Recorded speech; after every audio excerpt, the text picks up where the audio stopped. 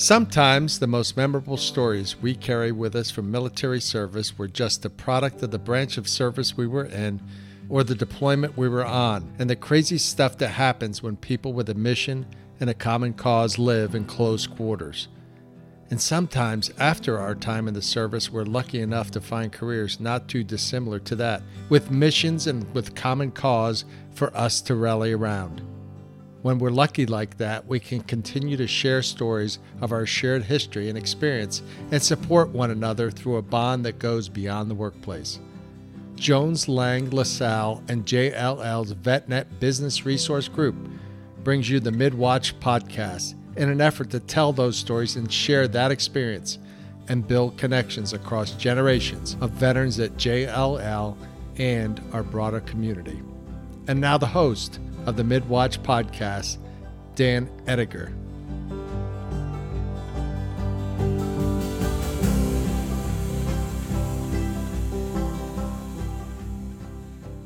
All right, everybody, you'll never guess what time it is. It is time for the next episode of Jones Lang LaSalle's The Midwatch, Jones Lang LaSalle and VetNet's premier entertainment experience, where we're going to talk to yet another military veteran working for Jones Lang LaSalle. Super excited for the show today.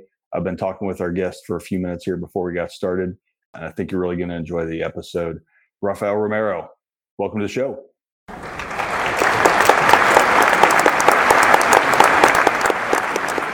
All right, thanks. I really appreciate the opportunity.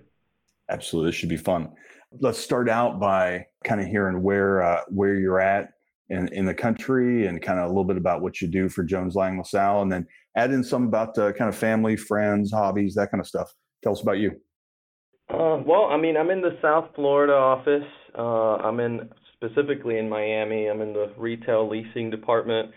I've been here for going on 2 years here soon enough. I've got two kids, 7 and 8, and they're pretty much the driver of everything that I do, at least all the good things that I do. Yep. I guess new and interesting things about me is I closed on a house during the pandemic, which Congratulations. was, in spite of 5 years of service, maybe the scariest thing I've ever done. Oh, really? That's awesome, though. Congratulations. That's nice. Yeah. So thanks. I appreciate it. And the kids, boys or girls? One of each. So that factory might be closed for the foreseeable future. I've checked the appropriate boxes. Hold on, I gotta write that down. I've never heard that before. Let me write that one down. Very cool. What do you do for hobbies? Well, these days, because I closed on that house and it's been the pandemic, I had a lot of free time. My hobby's been working on the house. So, been really exploring the lawnmower and how that all works. Things like that. For the last several years before that, I lived in a tower in Brickell, and it's just kind of been pretty carefree, and I have no idea the torment that a single family home brings upon people. That's awesome, though. That is quite an adventure to embark on. I could possibly be the worst homeowner ever. I am absolutely not handy. Things break, and I'm not sure what to do about it. It's kind of sad. So. I've discovered that where my expertise is limited, my ability to hire takes over. Exactly. What's the app where you can ask for handyman services? What is it? I call it calling somebody that's owned a house for longer than I have. Please help. Right. .com. Yeah. Please help. .com. There was an app that I started using that was. It's pretty useful because you just throw in what kind of project you need, and it throws you 3 or 4 options, and you call them up. It's pretty good. And tell a little bit about what your role is with Jones Lang LaSalle before we jump over to the military stuff. What are you doing for the company right now? So I'm a senior VP in the retail leasing department down here. So a big part of my role is to acquire new landlord clients and tenant clients and execute on those folks' plans for lease up ahead of disposition. So we work really closely with our buy and sell team here in South Florida, and it's been a great relationship. they sell stuff, we lease it, they sell it again for hire. It works great. Right. And money happens. Well, so I'm jumping ahead to maybe the end of the podcast by asking this. Did you ever see yourself getting into this line of work? Like, was this a plan, or did you just land into what you're doing now, or what? Did you ever think you would be a commercial real estate person? No, no. I'll tell you, when I was thinking about getting out of the Navy, I had this guy that worked with me, and he was older than I was by a long shot. He was, I want to say, 8 years older than I was at that time, but he was junior to me. So he was essentially just part of the team, but a junior member. And I told him, I was like, listen, I'm thinking about getting out. What do you think? And he goes, well, what's your plan? And I go, yeah. And I go, well, I figure I can get a job at Best Buy or something while I figure out what I'm going to do. And he goes, dude, that is the worst plan I've ever heard in my life. And he was right. And he was so right. Mind you, I got out in 2007. So it was the trough of the recession. And here my plan, my amazing plan is I'm going to go sell TVs at Best Buy. And that was going to be the thing. So I gave it some thought, and I came back, and I had just bought a small apartment in Portsmouth. And I was like, that guy made how much money? He didn't do anything. And yeah. And I go, I can totally do that. So I go back and I talk to my buddy, and I go, what about if I got out and I got into real estate? And he goes, that's a better plan. Only slightly better, but a better plan. And sure enough, that's what I did. And I did residential for 5 minutes and hated every second of it. Why? What about residential did you hate? I mean, it was just, when I did it, it was in the recession, so there was a lot of short sales going on, and I walked into this sales presentation once to get a listing, and it was a short sale thing, and the lady just had the most awful story of somebody that had taken advantage of her, and it was just I can't get you out of this. Yeah. And I never walked back into that office again. And that was the day that I said, listen, I gotta make a change. And I liked real estate. I didn't like the residential part of it. And the decision driver there was, at least on the commercial side, they're all sharks, and I'm never going to run into a little fish that was taken advantage of like that again. And the rest is history. That's pretty cool. Before being hired by JLL on an account up here in Raleigh, I had never heard of JLL before and never even thought about it. So it's really been a neat experience over the past couple of years to learn about all the stuff that JLL does, not just in my little world up here. So that's a cool story. And you probably saw in the show prep, this is the time that gets kind of emotional. I'll understand, if you need to sit down for this, but what I'd like to hear is something about you that no one, and I mean no one, would guess about you. Do you have something like that? I'll tell you, my ridiculous story was kind of my story of how I landed in real estate.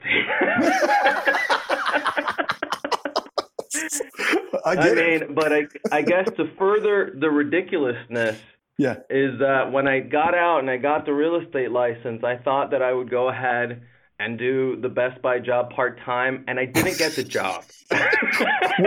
What was your deal with Best Buy? Why did you want this job so much?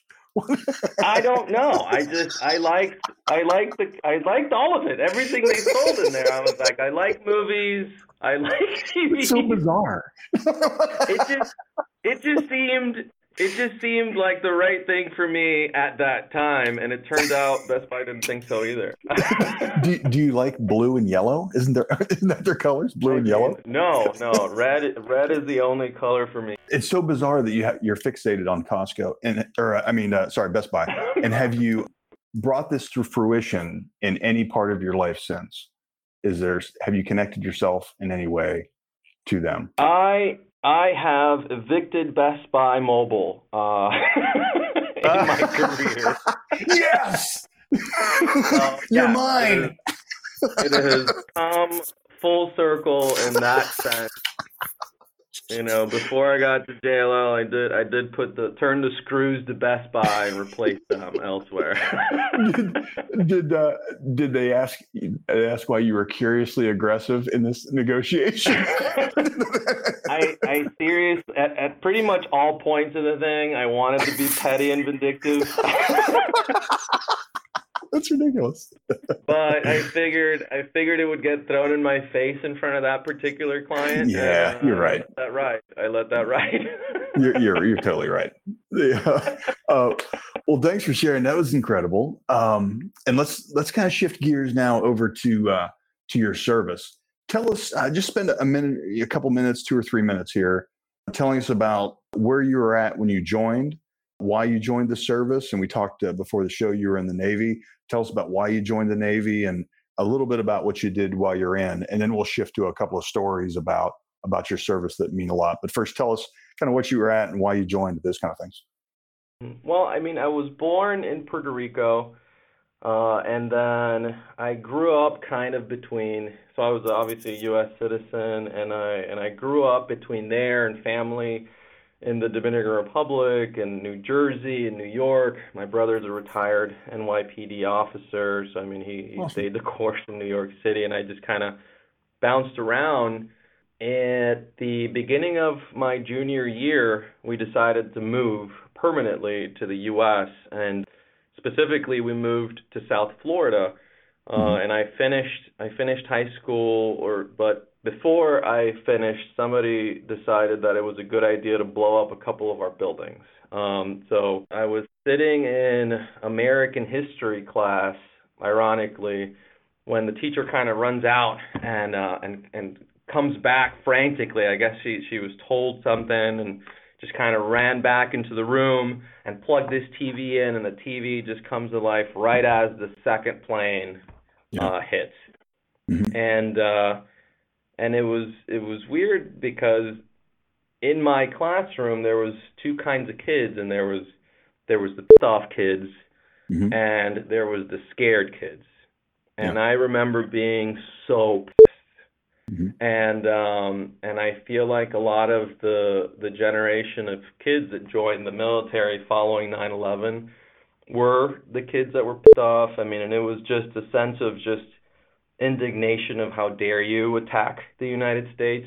And it was just a need to do something about it, And during that bouncing back and forth, my mom worked in New York City we lived in New Jersey, and she worked in New York City, so she commuted for a couple of years. And interestingly enough, during the couple of years that she was there, the first World Trade Center bomb thing happened, where the tower didn't fall or anything. But I mean, living there, I didn't hear from my mom. There was no communication in and out of the city for a long time. And my aunt from Puerto Rico was just about getting ready to jump on a plane because I was at home alone, freaking out because we lived there by ourselves. And I just remember how awful it felt, just thinking, maybe, and I had seen it on the news, and my aunt had told me what had kind of happened, and I just remember how awful the fear was that maybe I won't see my mom ever again. And I was a little kid. And after 9/11, there was thousands of kids that just actually never saw their moms or dads again, and it happened to them. So it kind of affected me in a different kind of way, and I enlisted immediately. So I graduated high school June 7th, I want to say, something like that, or June 10th. And I was at boot camp June 19th of that year. Wow. It's funny, I'll be interested to hear a little bit more there, but, we all have our experiences around that. And I guess I just haven't thought about it for a while, but the way that you expressed that and, almost more the first World Trade Center thing when you were talking about being much younger and dealing with that, that was really powerful. I appreciate you sharing that. But more about transitioning into the Navy and kind of what you did. So when I joined, it was kind of get in and do something.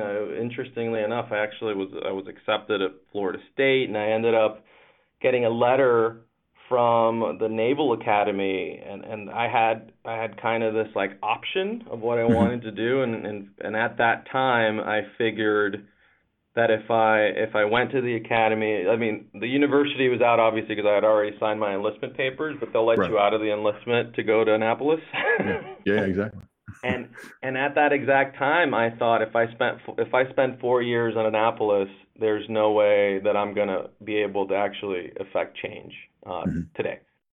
So I went through with my regular enlistment. I mean, and I showed up and went to boot camp. I went to quartermaster school, which is navigation in the Navy, and I know it's supply in the Army, I think. But I went there, and I graduated with the same kind of program that you did. So I was top of the class there. So I got extended for a year. So my full enlistment was 5 years, but I did get bumped to E4, which was a great opportunity for me to kind of show up and not be at the absolute bottom of the rung. Right, exactly. So shortly after I got there, I got to my ship and I started to get acclimated, and you know how the Navy is. They gave me an option. They were like, you're either going to be on a fire team with a hose in your hand, or you're going to be on a security team with a gun in your hands. And I was like, show me the way to the armory.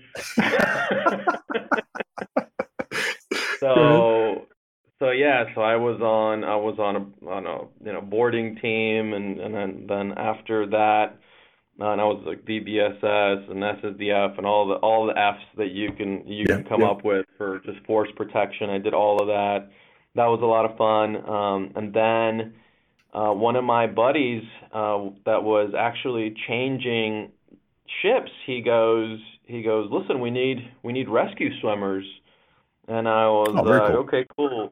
What's that? And he explains the whole bit to me, and I decided that I was going to go ahead and do that. Turns out that in the Navy, at least at that time, you couldn't get underway if you didn't have a qualified rescue swimmer on board. Mm-hmm. Yep.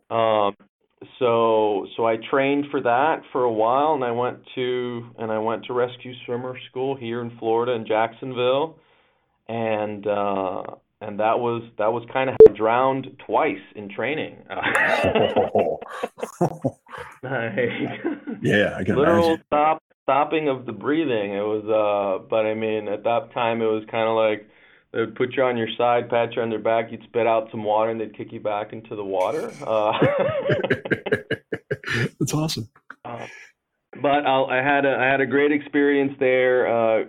I almost graduated at the top of my class there, but I got like a parachute string wrapped around my fin there towards the end, and I actually failed the final getting out. I had to retake it.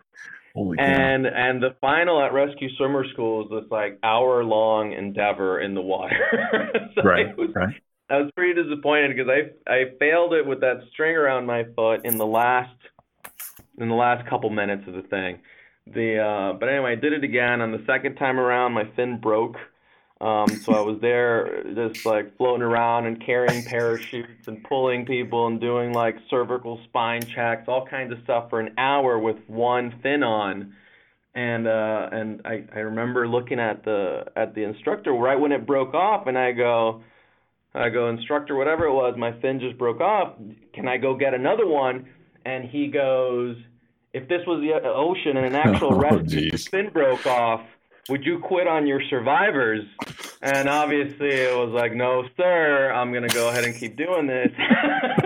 You'd say, yeah, I'd get another fin. yeah, actually, I would call up for another fin. But anyway, so I finished, and I'll never forget, like, he goes, pass, and perfect. So I get to walk out, and I come out of the pool, and I go to get up. As soon as I'm on my feet, I go to take a step with the leg that the fin was on, and I drop to the ground like a bad habit. That leg was dead.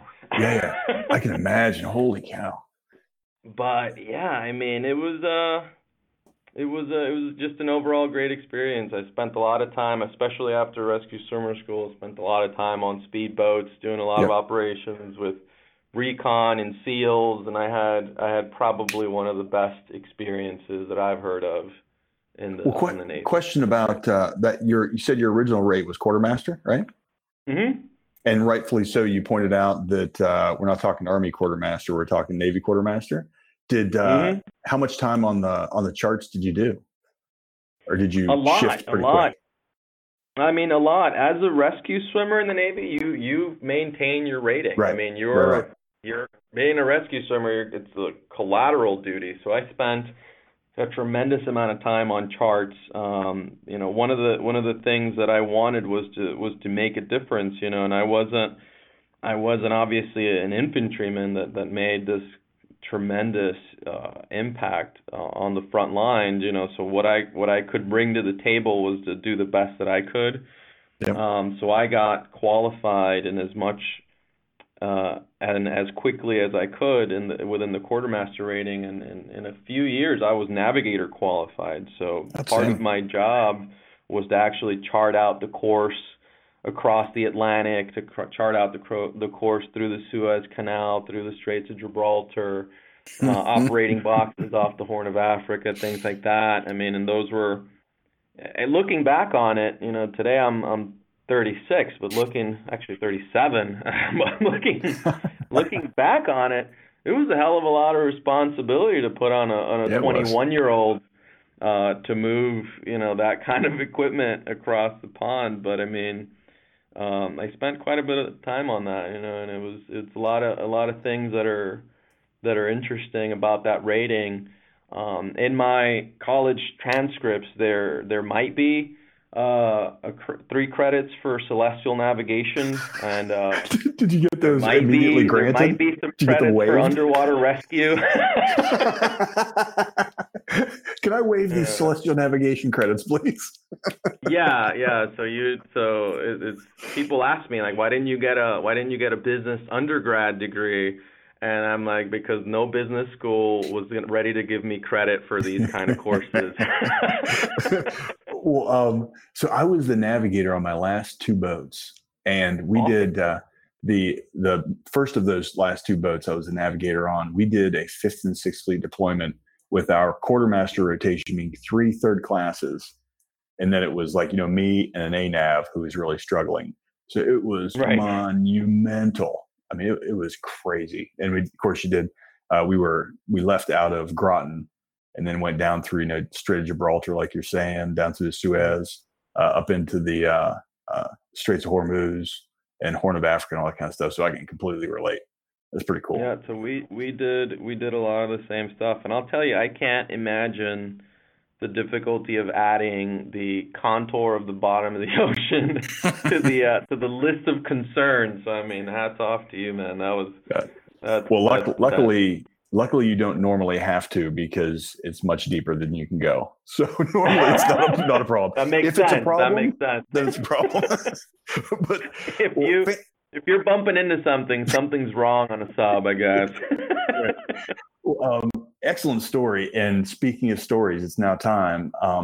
Have you had a chance to think of a couple things from your service that that 10, 15, 20 years from now will still resonate forward, that mean the most to you about serving your country?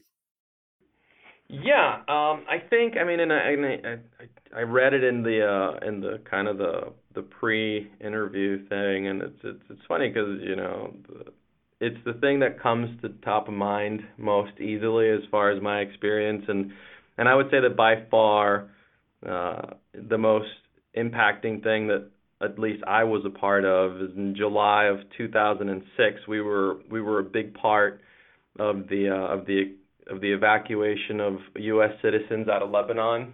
And I was on the USS Nashville, and it's crazy well documented. There's like videos of us on the speedboat, and it's kind of cool. But the biggest thing there is thousands and thousands of Americans were pulled out of harm's way, and we had a really big part in making that happen.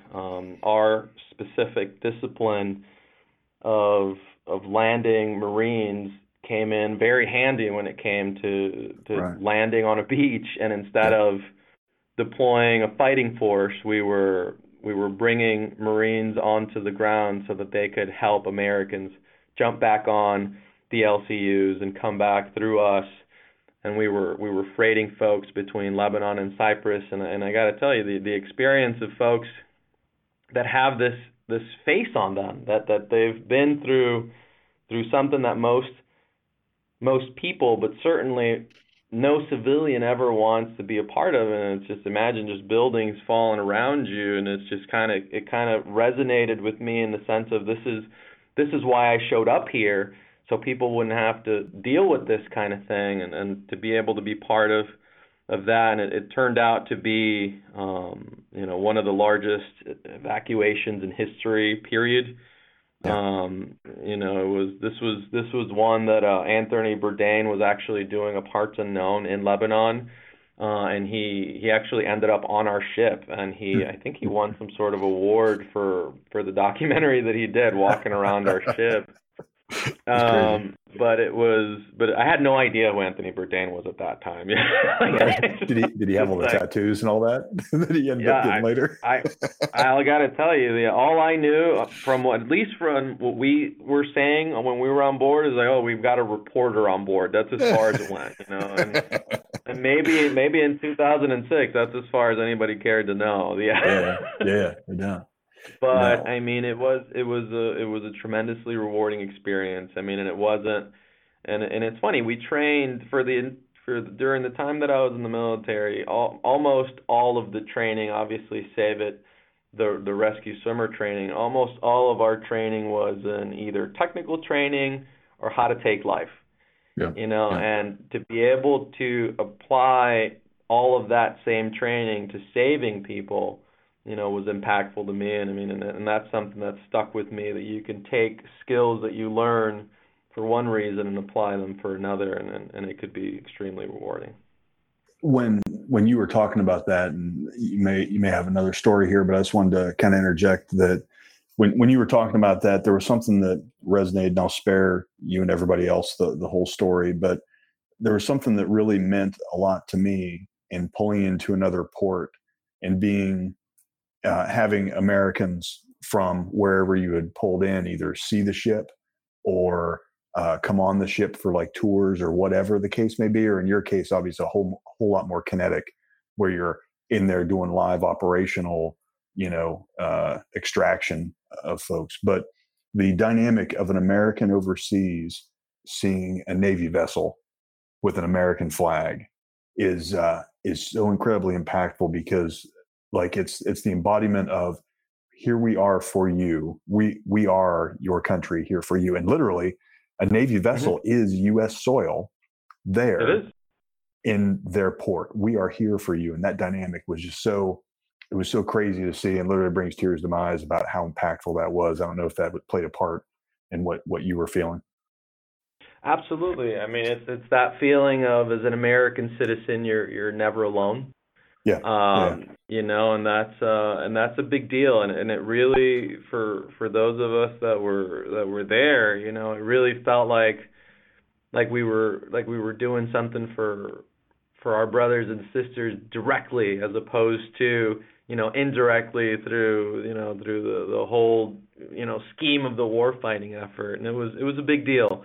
It really felt like we were making a big difference there. And I think that at the end of the day, we were an all volunteer force, and have been for a long time, and folks that are showing up to put themselves in harm's way on a volunteer basis are doing it out of the for the right reasons, I think, and that kind of experience really showcased the best that I ever saw out of sailors, and I saw some really spectacular feats out of our U.S. Navy. I mean, and I can't tell you that I ever saw kinder folks than guys that I'd seen, put 1,000 rounds down range, just being the kindest, most like funny people to these like 6-year-olds that we were bringing onto the ship, and playing. And it's just like you never know, what kind of person you've got next to you until you go through either a terrible combat experience or you go through something like this where another side of people can come out.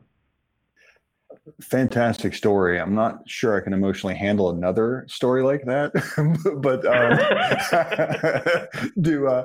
did you have another one? Do you have another story? Well, I mean, in the same period of time, we were doing the security around the LCU that was bringing folks back to the ship, and we were kind of freighting everyone back and forth, and it was our job. We had a fire team on a speedboat, and we were basically going in circles around the civilians. But while we were loading, we were just kind of sitting there on the beach, and this was 2006, so at that point I'd already been in 4 years. I was actually closer to the end of my time there, so I was the senior enlisted guy on the boat. And we're there, and I remember that there was a shine, like something that was just flashing on the beach on top of a building, and I looked through the binoculars, and sure enough, it's like a sniper, and it's not one of ours. Oh my God! And I remember I picked up the radio and I called the bridge. And I tell the officer that's in charge up there, I go, hey, we got a sniper on our position. You know, what do we do? And the guy goes, Roger that, stand fast. Basically, nothing we can do about it. Because I mean, we're not. There was no right answer at that point, and he just said, just stay there. And so I look at the guys, and there's an engineer, there's the boat driver, there's a medic, and then there's like 3 fire team guys. And I go, you guys see the flash over there? And they're like, yep. I go, wave. And they're like, you want us to what? And I go, I want you to wave. Because if that guy drops one of us, he needs to know that we're going to rain hell on them because we've seen them. Yep. And that's exactly what we did. So we waved, and I'm looking through the binoculars, and all I see is the guy kind of shifting uncomfortably.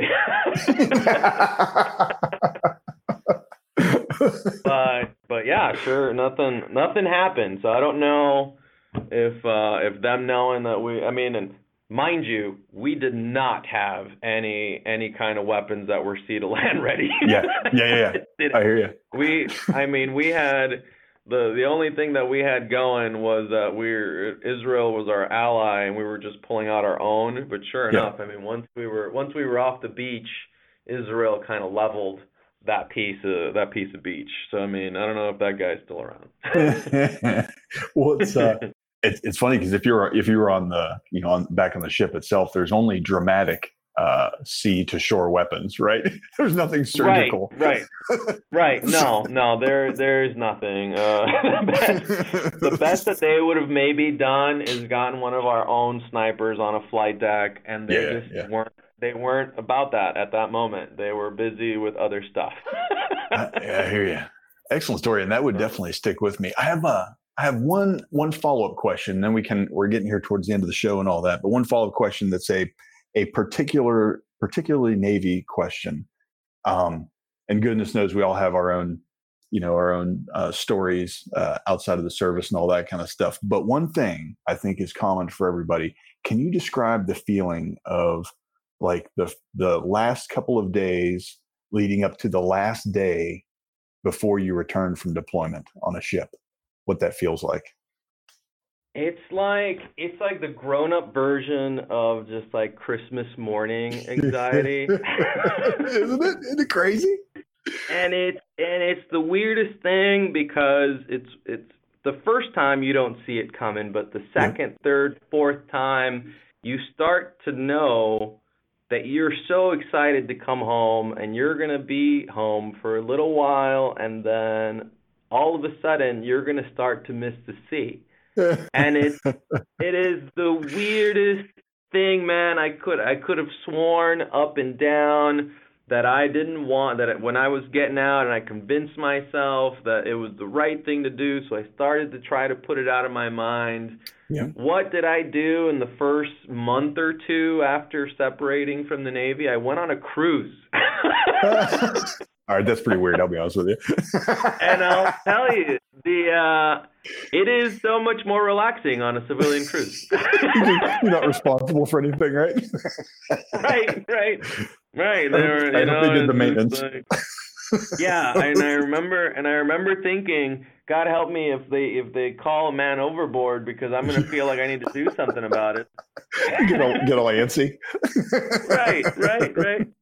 And it's just like, and I was so critical of everything they were doing too. I was like, these life rafts aren't going to come out. You see the rust? Go down in the engine room and check their logs. Yes. I was like, everything. I was criticizing everything. But I'm telling you, I mean, Christmas morning, showing up, and especially I was stationed in Norfolk, and we would leave when the weather was turning nice, and we would come back when it was colder than on the Yep. Yeah. And it didn't matter, man. So we'd be out there, and you'd be on the edge of frostbite, and you were just manning the rails, so excited to get back, man.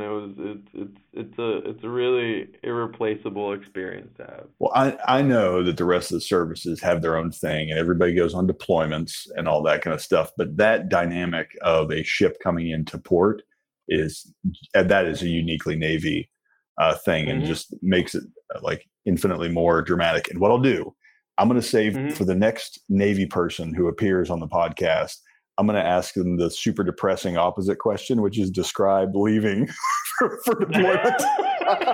you don't have to talk about that one. The first day is rough. That's going to bring the entire podcast to its knees. That's right. I'm not crying. You're crying. It's salt in my eyes. Well, outstanding stories, incredibly entertaining, and I really do mean that about how impactful I thought that you talking about your experience around 9/11 and the first Trade Center bombing and all that kind of stuff. That really hit home for me. The last kind of thing I'd like to talk about before we do wrap up the show, you told us what line of business you're in with Jones Lang LaSalle. Could you hit on two things for me? One, which part of what you do are you most passionate about, the line of work that you're in right now? And the other thing is, are there some specific things that you see as parallels with your time in the military, things that you do now because of your time in the service? Mm-hmm. Yeah, I mean, I'll tell you, as far as what I am passionate about that is related to what we do every day, I'm extremely passionate about just the entire concept of success in the face of adversity, and I feel like specifically in retail leasing, we have an opportunity to walk people through the start of their own business, and in many cases the start of their financial independence, and it's this concept of the American dream, and when I was first starting in the retail business, in any sales role they hit you with what's your elevator speech, and the best I could come up with at that time was that we're in the retail business, in particular, obviously when we're working with local tenants to come in and start their small businesses, we're kind of the gatekeeper and guide to the American dream, in that we help people get started, and then once they've started, we help them grow, and that's hugely impactful to me, and I think that the parallels to service is that I joined to make America safe and make America better, and in particular, in the current times that we're living in, between pandemic and racial tension and all kinds of things that we're being faced with, there's a tremendous amount of adversity out there to overcome. Yeah. And I think that still continuing to hold strong and still continuing to see folks want to improve themselves, and see folks want to continue to open their businesses, and see folks fight and struggle to keep things going and see people do things for the right way and be able to participate in keeping folks in business and advising landlords that it's better to keep the existing businesses than to turn around and put folks out of business and then find someone to just replace them. I think that there are clear parallels in establishing those kind of values, just in parallels between just a general sense of civic duty and preserving our American dream and being put in a position where we can actually influence and help folks actually pull it off, which isn't that easy as we know. Incredibly well said. Really, really fantastic. I'm really impressed with. I'm glad you think so. I thought I stumbled through that. No, my friend, you did not. Really impressive, and I can't thank you enough for being on the show. Really fantastic episode, and something you may not know. I don't know. I usually don't send around my one pager about the show, but did you know that you could probably guess this? But the title of the episode, the Midwatch, is about my experience standing the Midwatch of you and your watch team doing your thing, and you were on the charts probably, and you have a watch team up there, and you end up telling stories and all that kind of stuff. So it feels like we just stood the Midwatch together. It was awesome. That's amazing. I got to tell you, in the moment you never think you're going to miss a Midwatch, and it turns out inevitably you do. And here we are. Except it's currently 4:27 p.m. my time, not 2:00 in the morning. Right. You're in Miami. I'm in Raleigh. This isn't the Midwatch at all. Right. There's no red lights to be found. So hang on the line here as I wrap up, and you and I can hang up off after I stop recording. But thanks again, Rafael. Excellent episode. And hey, Midwatch audience, I hope you enjoyed the show. I hope you're sharing this with friends and family and coworkers. Make sure that you give us 5 stars or whatever the rating is on whatever platform you listen to. And catch up with us next week when we have yet another fantastic episode like this one. Take care, everybody. And Rafael, thanks again. Thank you. You've been listening to Jones Lang LaSalle's The Midwatch Podcast with Dan Ettinger. Look for us on the web and social media, and please share with friends and family. Thanks for your support. Like us wherever you listen to this podcast, and stay tuned.